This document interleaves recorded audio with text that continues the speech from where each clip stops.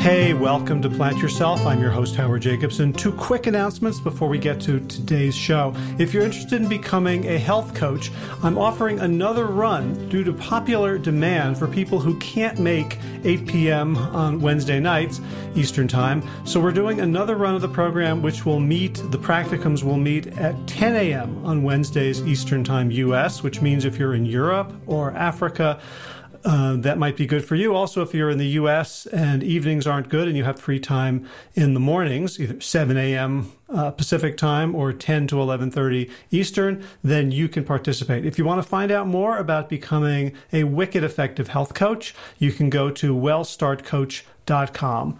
Second thing is, if you're not aware of it, Josh LaJaunie and I have a book that is free on Amazon Kindle. It's called Sick to Fit. And if you just go to Amazon and search for Sick to Fit, you'll be able to download it for free and read it on any Kindle-enabled device, even a phone, smartphone, tablet, computer, whatever. All right, let's get to today's episode.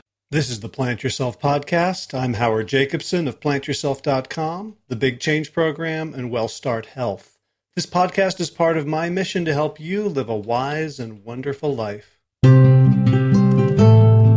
Today's guest, Gregory Walton, is kind of one of my academic heroes. You know, he's not that well known in the outside world, but his work has informed and been informed by some of the giants of psychology today. People like Carol Dweck, the author of Mindset, who came up with the distinction between growth and fixed mindsets, and has influenced Kelly McGonigal in her work, The Upside of Stress. Whenever I was researching new techniques and interventions to help people change habits, Gregory Walton's name kept coming up. And one of his most compelling innovations is something that he calls WISE interventions. These are brief, targeted experiences that can permanently change mindsets and create a cascading series of positive life events. For example, a 1-hour WISE intervention for freshman students of color at a major university reduced the GPA achievement gap by 50% for the next 3 years. So 1 hour, and the effects lasted for 3 years, and they were significant effects. So naturally, I wanted to learn all this methodology in helping people change their own personal bad habits around health. And so Gregory Walton was kind enough to give me 22 minutes out of his busy day. And so this is going to be one of the briefer episodes, but fascinating nonetheless. And he also turned me on to the work of Greg Sparkman, with whom he's collaborated and who will be appearing in a future podcast. Before we get there, just a quick reminder that the Big Change Program / WellStart Health next cohort is going to begin middle of May. If you're interested, you can go to bigchangeprogram.com and sign up for the test drive, and you'll understand what we're going to be up to. And also, WellStart Health is going to begin a coach training program. If you're interested in becoming a wellness coach around plant-based ideas, give us a ring. You can just email me, howard@wellstarthealth.com. Okay, enough of that. Let's get to it. Without further ado, Greg Walton, welcome to the Plant Yourself podcast. Thanks for having me. So I wanted to talk to you about your work on what you call WISE interventions, WISE psychological interventions. It's some of the most interesting and exciting stuff. And actually, for me, who's been sort of a coach and a producer of interventions, it's kind of a bummer because, you know, I like the things that are like dramatic and I get to look like a hero and be amazing. And you write that the hallmark of these WISE interventions is that they're ordinary, brief, and precise. Could you first tell us what a WISE intervention is? Yeah, we use the word wise in a very specific way. It doesn't mean good or effective. It really means psychologically wise to the psychological experience of a person in a setting, particularly wise to the meanings that person's inferring, how they're thinking about themselves or how they're thinking about other people or how they're thinking about a social situation that they're in, and how in some ways we can start to think about those things in ways that hurt our outcomes, how we can change those interpretations and those meanings to help people lead more fulfilling lives and to flourish. Yeah. Great. So what's the basis of the WISE intervention? Is it the work that Carol Dweck sort of pioneered on mindset, or does it come from other places as well? It really comes from the whole field of social psychology. Social psychology as a field began directly with an interest in social problems. It began in the mid-20th century, thinking about, in many ways, the problems of the mid-20th century and intergroup relationships. How did the Holocaust happen? How do people work together in groups? How can you reduce intergroup prejudice? Social psychology began with an interest in those problems. It began to understand those problems over the course of the 60s and 70s and the 80s, increasingly in laboratory settings where researchers would take problems, they'd bring them into the laboratory, they'd try to bottle very specific processes that people were experiencing in the context of those problems.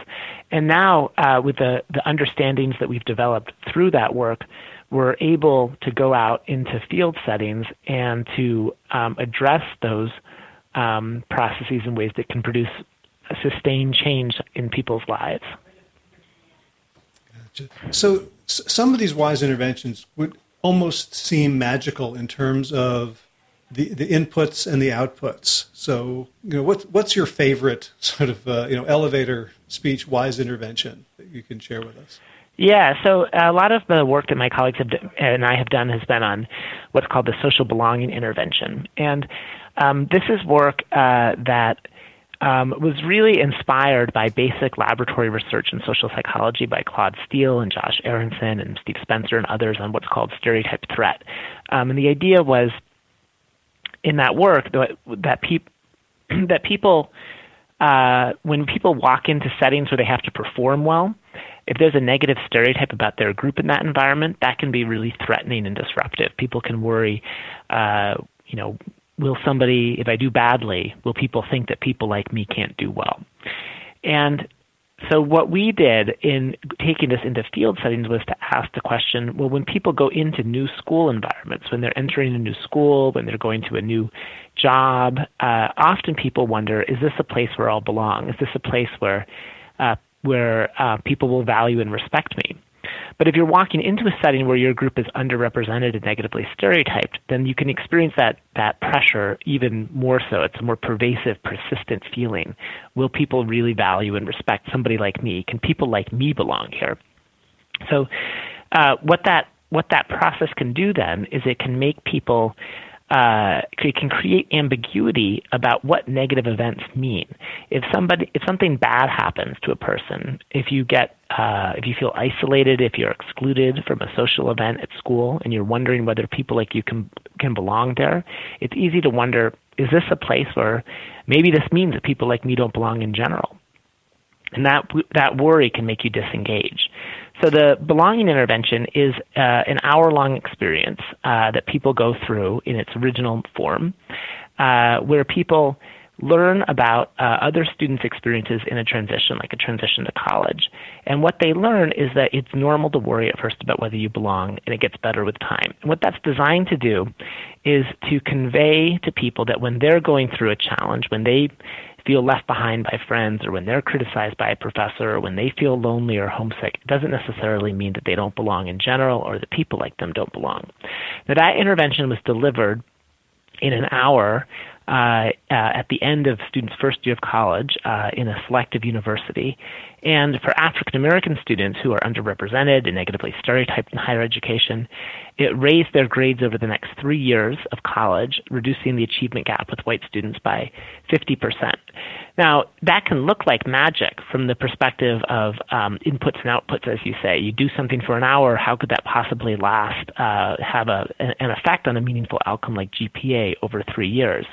And yet, for a student who's sitting there in college wondering whether they can belong in that environment, whether people like them can belong, learning from older students' stories that it's normal to worry at first about whether you belong, that many students do, that it gets better with time, can be really transformational. So I've been, trying to figure out how to apply this to to my own field in health. And one of the things that I notice is that everyone has a story. Everyone who comes to me has a story of, I tried and I gave up. And so they've got this sense of themselves as, I'm a quitter. I can do it for a while, but I can't maintain it. And so I was wondering if there are sort of wise interventions around reinterpreting a slip up. Like, everyone's human, everyone makes mistakes. Is that something you think also can be amenable to that sort of shift? Yeah, many wise interventions are about change and the possibility of change. And one of the things that's really important about them is that they don't claim that everything's going to be easy or that change is not difficult. Instead, what people learn often is just that change is possible, that it's always possible, and that can be empowering for people. So, for example, in work by Carol Dweck and Eran Halpern on the Middle East peace process, Israelis and Palestinians who learn that groups can change, that it's possible for groups in general to change, become more likely to make concessions to the other side and have more positive attitudes towards the other side.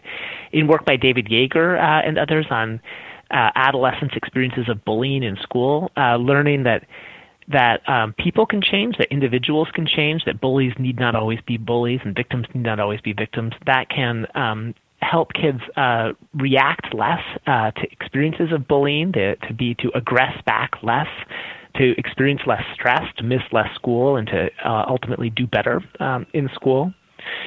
And growth mindset interventions, which convey that intelligence is not a fixed quality, but something that can grow and develop. Those interventions help kids stay engaged when school's hard. From the perspective of a growth mindset, if you fail a math test, it doesn't mean you're dumb at math. It just means that you haven't gotten it yet. And that can help people make that sustained progress that creates change.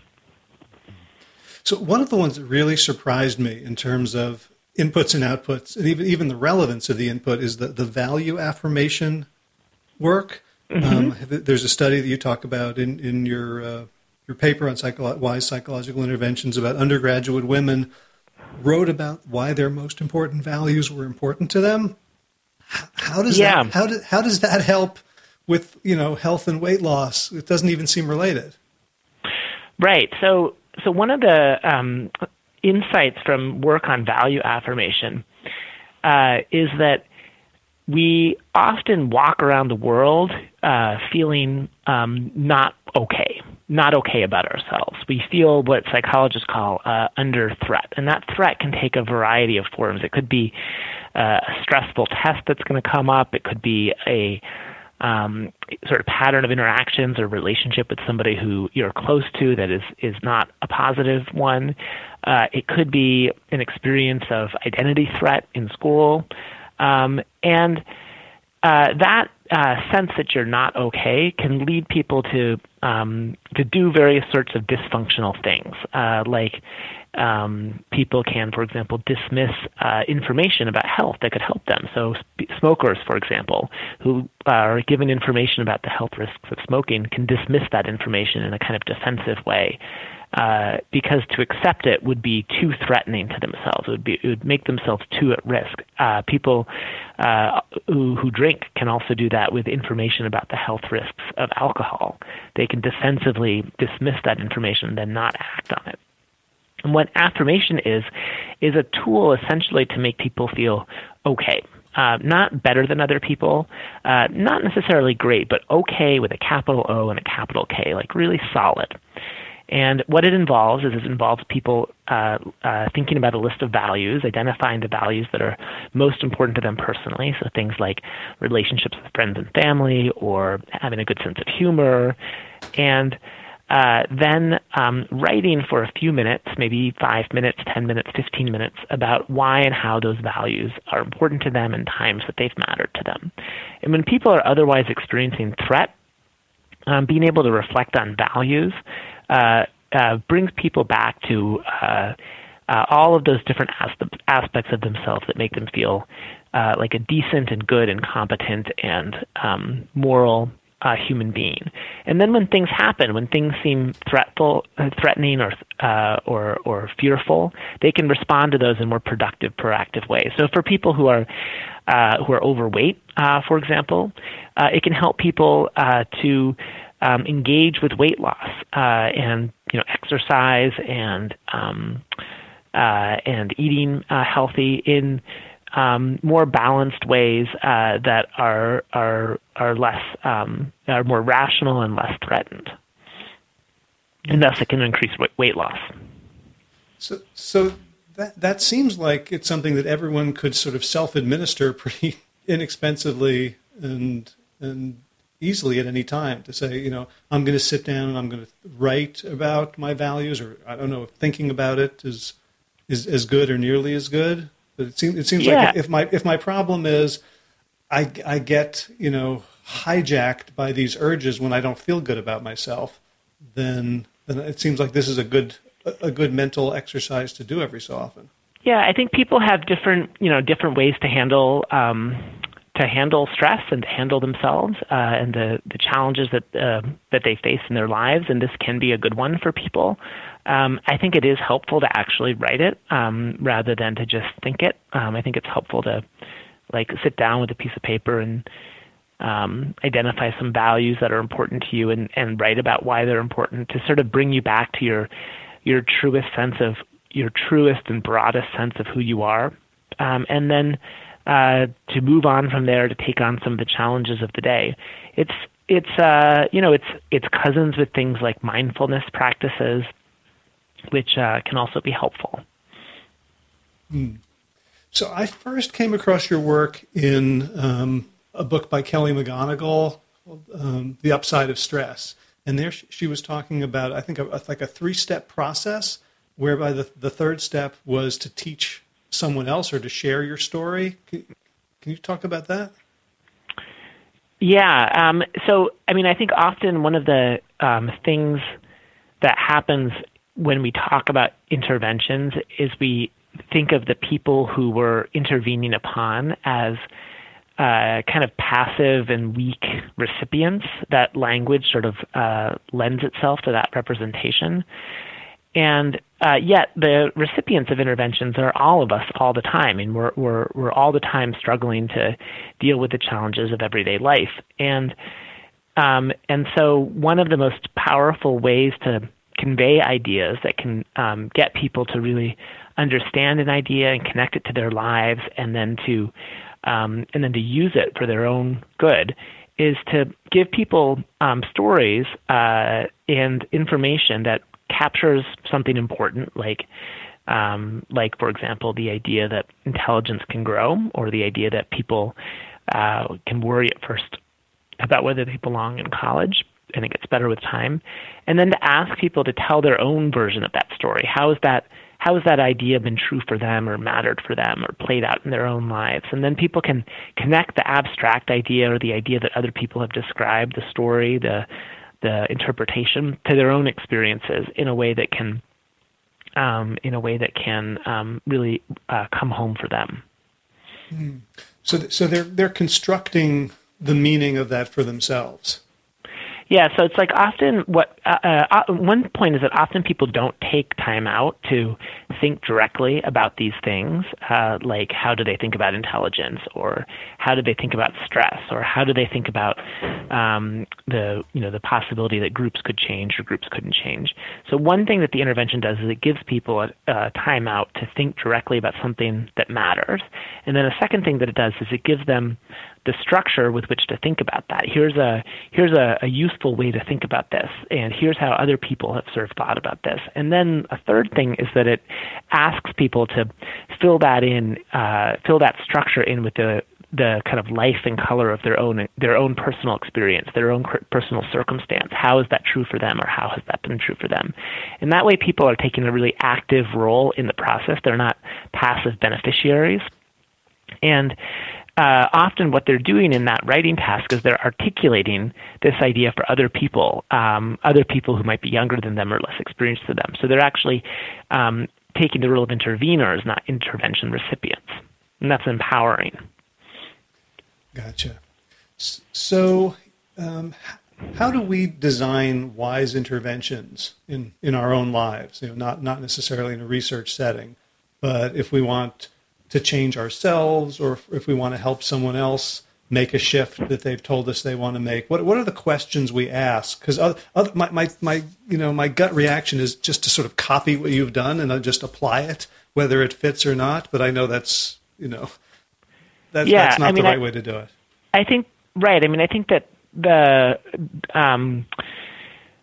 I think that there's two things that are true, which have to be thought about together. One is that the kinds of psychological processes that interventions have addressed to improve outcomes are often ones that are broadly important across different people, different school contexts, different personal contexts. At the same time, the form that they take and the particular way that people think about them can vary in different settings. And so you have to have expertise both in that psychological process, and you have to have some expertise in the particular circumstance that you're working in, the setting that you're working in, to really intervene effectively. So that's what you mean by wise. It's not just from on high, but it's relational. Yeah, I think that what happens is that there are ideas that exist in the world. Those ideas are often, an idea like, for example, maybe some people are good at math and some people aren't good at math. And that's an idea that's reflected in society and in institutions in society, in something like a gifted and talented program, or in corporations that talk about talent, or in interpersonal experiences, like when people say, "Oh, you're so good at math." And then that idea that exists in society, it comes into a particular form in a particular context, and it gets into people's heads in the form of, for example, the belief that maybe some people are smart at math and maybe other people aren't smart at math. And what you want to do is you want to interrupt that cycle, that way in which an idea that ultimately becomes maladaptive for a person, how that comes into them, and then how they use it. Mm. So any idea that would sort of predict a disempowered or a less empowered future could be a subject for a wise intervention. Right, and I think it's complicated, right? Because one of the things that leads to mistrust and feelings of non-belonging for people who are in underrepresented or minorities in context is their awareness of the reality of prejudice and discrimination in society, its legacy and its current state. And so when people walk into a setting and they say, "I'm not sure whether I'm going to belong in this environment because people in my group haven't belonged here in the past," that's coming from the social context. And yet that fear that people experience can also lead them to interpret everyday events as meaning that maybe they don't belong and their group doesn't belong in that setting, which ultimately contributes to a disengagement. So you have to think carefully about when and how you intervene upon a process like that. Right. I was struck when I read Claude Steele's book, Whistling Vivaldi, at how complicated that is. On the one hand, you want to be reality-based and acknowledge that there are, problems and limitations, and that somebody said something to you that may be transgressive in some way, but also the ability to miss all that and just sort of go about your day can be extra empowering, as opposed to like the thought that a lot of African American parents teach their kids that you've got to be twice as good, right? Which can actually cause some of that stereotype type threat you're talking about. Yeah, I mean, I think it is very complicated, and I also think that in the context of that complication, I also think it's useful to think directly about the possibility that contexts can change in positive ways, even contexts that are not ideal or that might be racist in some ways. And one of the ways that they can change is when people in those settings can build the kinds of positive relationships, peer-to-peer relationships, teacher-to-student relationships, mentor-to-mentee relationships that cultivate success for everybody. Mm. Right. So it's another form of sort of seeing is believing, where you get a counterfactual to your belief, and it's pointed out to you in a structured way.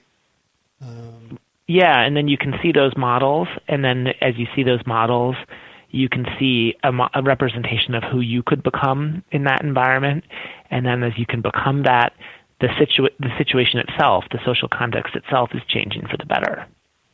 So in a way, is this all kind of an end run around confirmation bias, where if I tell you, no, this is not the reality, that's the reality, that I'm likely to bristle, that this is sort of a way to like vaccinate people or go around their ego immune system? Yeah, I think it's I think in the context of belonging, it's not. There's definitely sort of confirmation processes, but it's complicated. When people experience what we call belonging uncertainty, they often want to belong in the setting. They really want to belong in the setting, but they are unsure whether they do, and they fear that they might not. And then when bad things happen, just the presence in their mind of that fear can make that bad thing seem like the harbinger of the truth of the fear. So if you're walking around wondering whether people like you can belong, and then you get excluded from an event, it can seem like that means that people like you don't belong. If you didn't have that fear in the first place, you wouldn't draw that conclusion. It's not exactly a confirmation, because it's not like you believe necessarily that you don't belong, but you fear that you might not. Mm-hmm.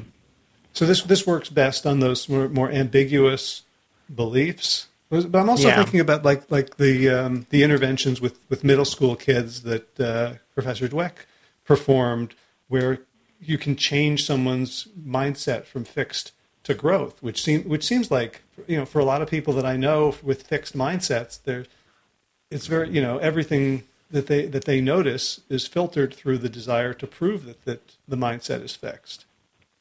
Yeah. Okay, I have to go to a meeting.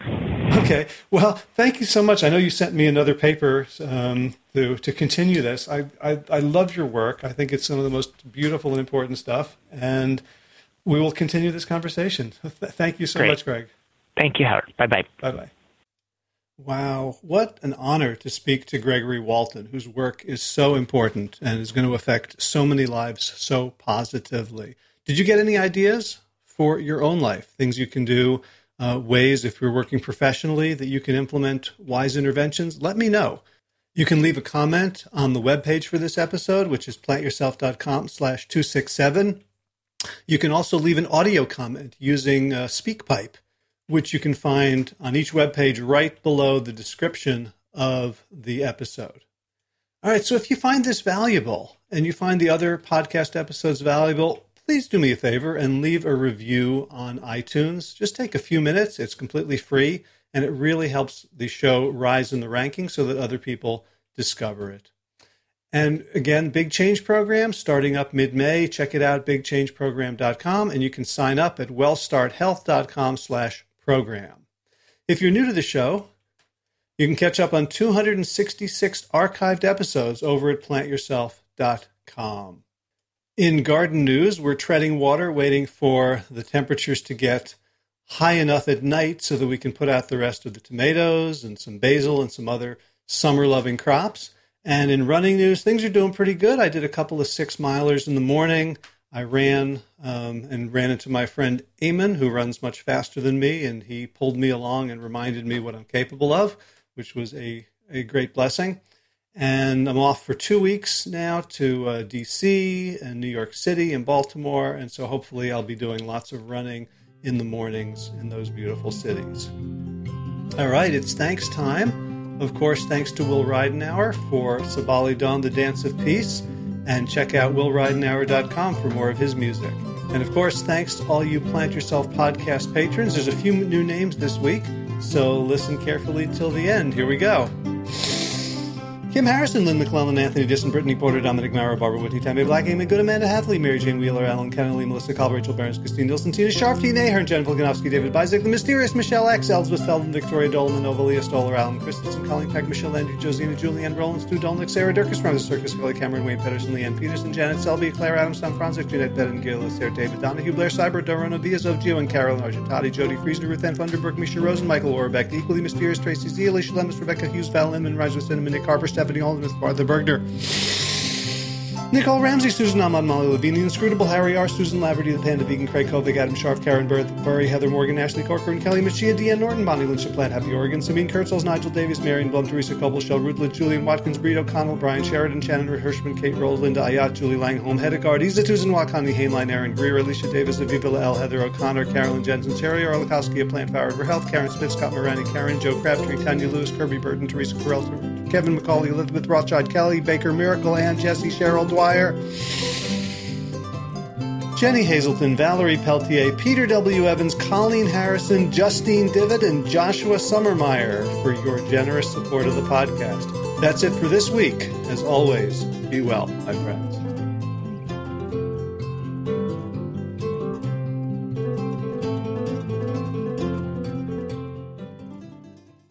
All right, time for thanks. Thanks to Will Ridenauer for allowing me to use his beautiful song Sabali Dawn, The Dance of Peace. You can find more of Will's music at his website, willridenauer.com. And of course, thanks to all of you Plant Yourself podcast patrons. Kim Harrison, Lynn McClellan, Anthony Disson, Brittany Porter, Dominic Mara, Barbara Whitney, Tammy Black, Amy Good, Amanda Hatherley, Mary Jean Wheeler, Ellen Kennelly, Melissa Cobb, Rachel Barnes, Christine Nielsen, Tina Sharp, Tina Ahern, Jen Volkanovsky, David Bizek, The Mysterious Michelle X, Elsbeth Feldman, Leah Stoller, Alan Christensen, Colleen Peck, Michelle Landry, Josina, Sarah Durkis, Rhymes with Circus, Kelly Cameron, Wayne Pedersen, Janet Selby, Claire Adams, Tom Franzik, Jeanette Benham, Gil Sarah, David Donahue, Blair Cyber, Dorona Vizo, Gio, and Carol Argentati, Jody Friesner, Ruth Ann Funderburg, Misha Rosen, Michael Warbeck, The Equally Mysterious, Tracy Z, Aviva L., Alicia Lemus, Rebecca Hughes, Val Linneman, Rhymes with Cinnamon, Nick Harper, Martha Bergner, Susan Ahmad, Molly Levine, The Inscrutable, Harry R., Susan Laverty, The Panda Vegan, Craig Kovic, Adam Sharp, Karen Burry, Heather Morgan, Kelly Machia, Deanne Norton, Bonnie Lynch, Plant Happy Oregon, Sabina Kurtzels, Nigel Davies, Marion Blum, Teresa Copel, Julian Watkins, Breed O'Connell, Shannon Hirschman, Linda Ayat, Colm Hedegaard, Isa Tuzawak, Connie Hainline, Aaron Greer, Alicia Davis, Heather O'Connor, Carolyn Jensen, Sherry Orlikowski, A Plant Powered for Health, Karen Smith, Scott Morani, Karen and Joe Crabtree, Tanya Lewis, Kirby Burton, Teresa Carell, Kevin McCauley, Elizabeth Rothschild, Ann Jesse, Cheryl Dwyer, Jenny Hazelton, Valerie Peltier, Peter W. Evans, Colleen Harrison, Justine Divitt, Joshua Summermeyer, Dennis Bird, Darmy Kelly, Laurie Fanny, Linnea Lundquist, Valerie Hummel, Emily Iaconelli, Levy Wallach, Rosamund McAtee, Dan McCorney, Stephen Lehman, Patty DiMartino, Mike and Donna Kartz, Deanne Bishop, Bill Brielf, Gunter Schmidt, Marjorie Lewis, Kelly Molden, Tricia Adams, Ian Kramer, Nancy Sheldon, Lindsay Bayshore, Gunn-Marie Hagan, Tracy Gullich, Laura Heaton, Meg from Mama Says, Rochelle Kennedy, Diana Goldman, Stacey Stokes, Ben Savage, Michael Kay, Holly Butler, Diana, David Hughes, Connie Rogers, Claire England, Sally Robertson, Param Ganchi, Amy Daly, Brian Tourville, Mark Jeffrey Johnson, Josie Dempsey, Karen Schmidt, Pamela Hayden, Emily Perryman, Olga Sidorowska, Allison Corbett, Richard Stone, Lauren Vaught of Edible Musings, Aaron Hasty, Sean Owen, Sagar Nayak, Erica Piedra, and Danielle Roberts for your generous support of the podcast. That's it for today. As always, be well, my friends.